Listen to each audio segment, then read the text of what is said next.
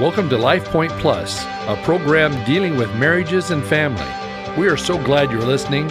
Here's your host, pastor and teacher, Gary Moore.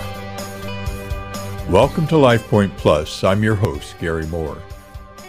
We are looking at Shaunti Feldhahn's book, Highly Happy Marriages, The Little Things That Make a Big Difference. When we closed last week's broadcast, we were talking about keeping score in our marriage relationship, and more specifically about marital generosity. Here's something that is very important to emphasize. You can't do marital generosity with the expectation of getting something in return. That is not only negative scorekeeping, but it's really marital bartering, not marital generosity. A second pivotal point surfaced in Shaunti's interviews. Many highly happy couples described one crucial change in perspective that almost always caused them to shift from keeping a record of what they were contributing and giving to being very aware of what they owed their spouses. They began to recognize that maybe, just maybe, they themselves were in great need of grace. One husband told Shaunti, "What most people don't recognize enough is how much grace your spouse has to have with you. But when you see your own stuff, your own selfishness, that's when you really experience the grace of being loved despite your imperfections.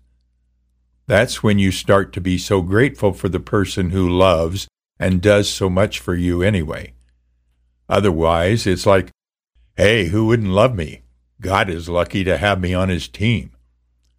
Do you see the importance of focusing on what you need to give rather than what your spouse isn't?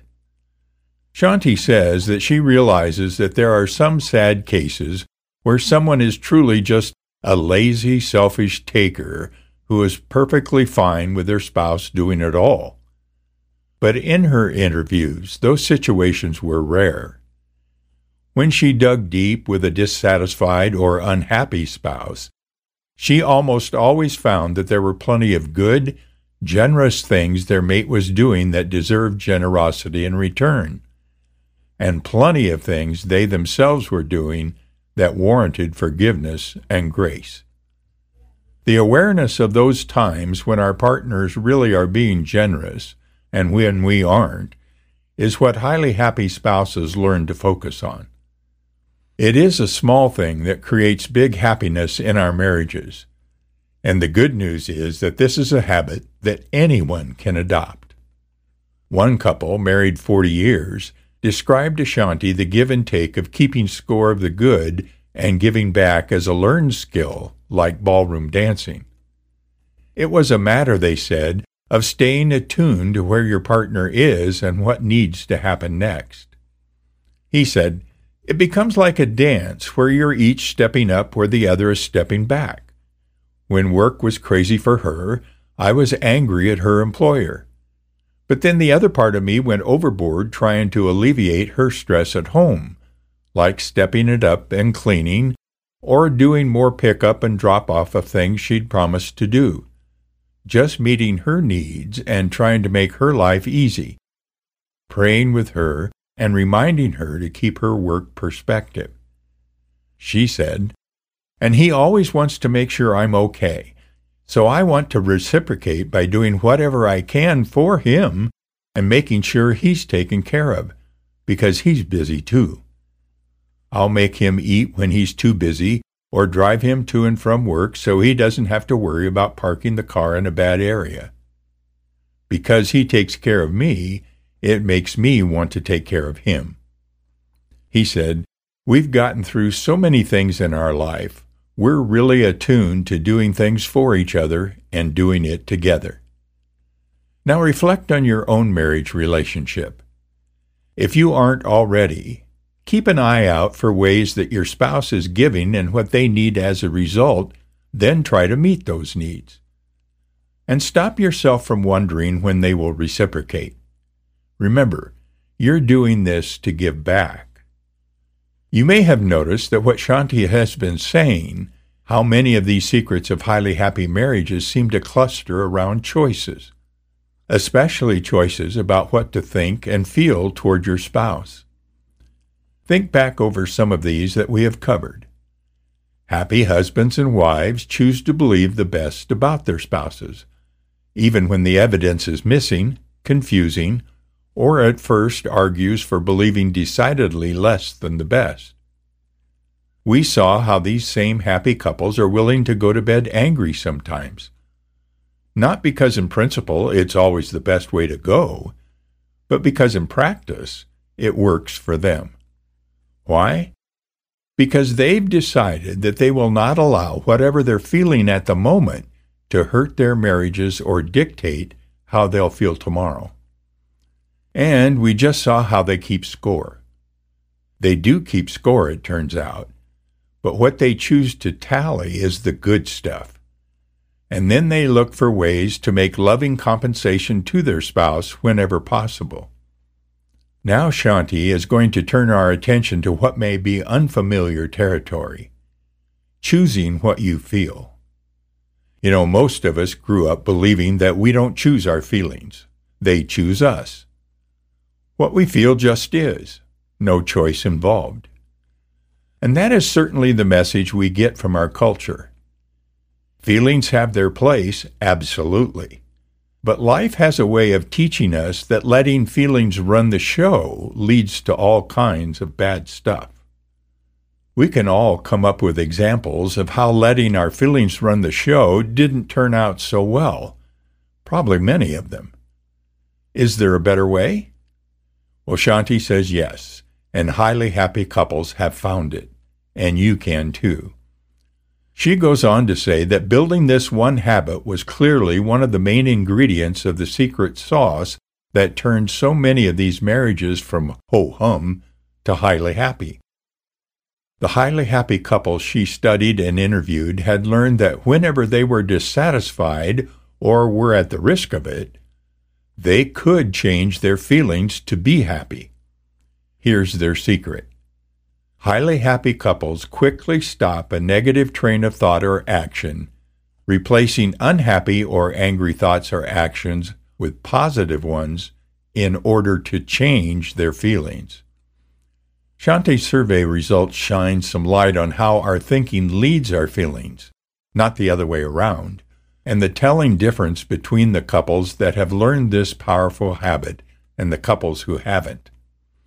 The results showed more than a third of the struggling couples kept thinking about, fuming about, if you will, their annoyance. Just 7% of highly happy couples stayed caught up in that negative pattern of thought. Perhaps even more important, almost 2/3 of highly happy couples forced themselves to stop that train of thought before they got bothered to begin with. By contrast, only 1 in 4 struggling spouses made that choice. Shanti says that it is apparent from not just the survey, but from hundreds of interviews that the more couples choose to stop focusing on and thinking about their annoyance, the happier they will be with their spouse and in their marriage. Her results show we can lead our feelings in a positive direction. We can actually change how we feel. Now, it is important to say that this does not mean ignoring real issues of concern or pretending that damaging problems don't need to be addressed. But it does mean we've got to be careful to address them in ways that add to, rather than hurt, our feelings of goodwill toward our spouse. One happy couple emphasized the importance of what they called herding your emotions, or leading your feelings instead of letting them lead you. Shanti asked them what that looked like to them. The husband responded, "If there's something my wife has done and I'm angry, I can either stew or I can nip it. I can also acknowledge I may be wrong here, or I may actually be right. But either way, I can choose to forgive and herd those feelings in the right direction. I don't want to stuff those feelings, but I also don't want to let them lead me." Here's the important question. Who's the boss, you or your feelings? How you answer that simple question has big consequences.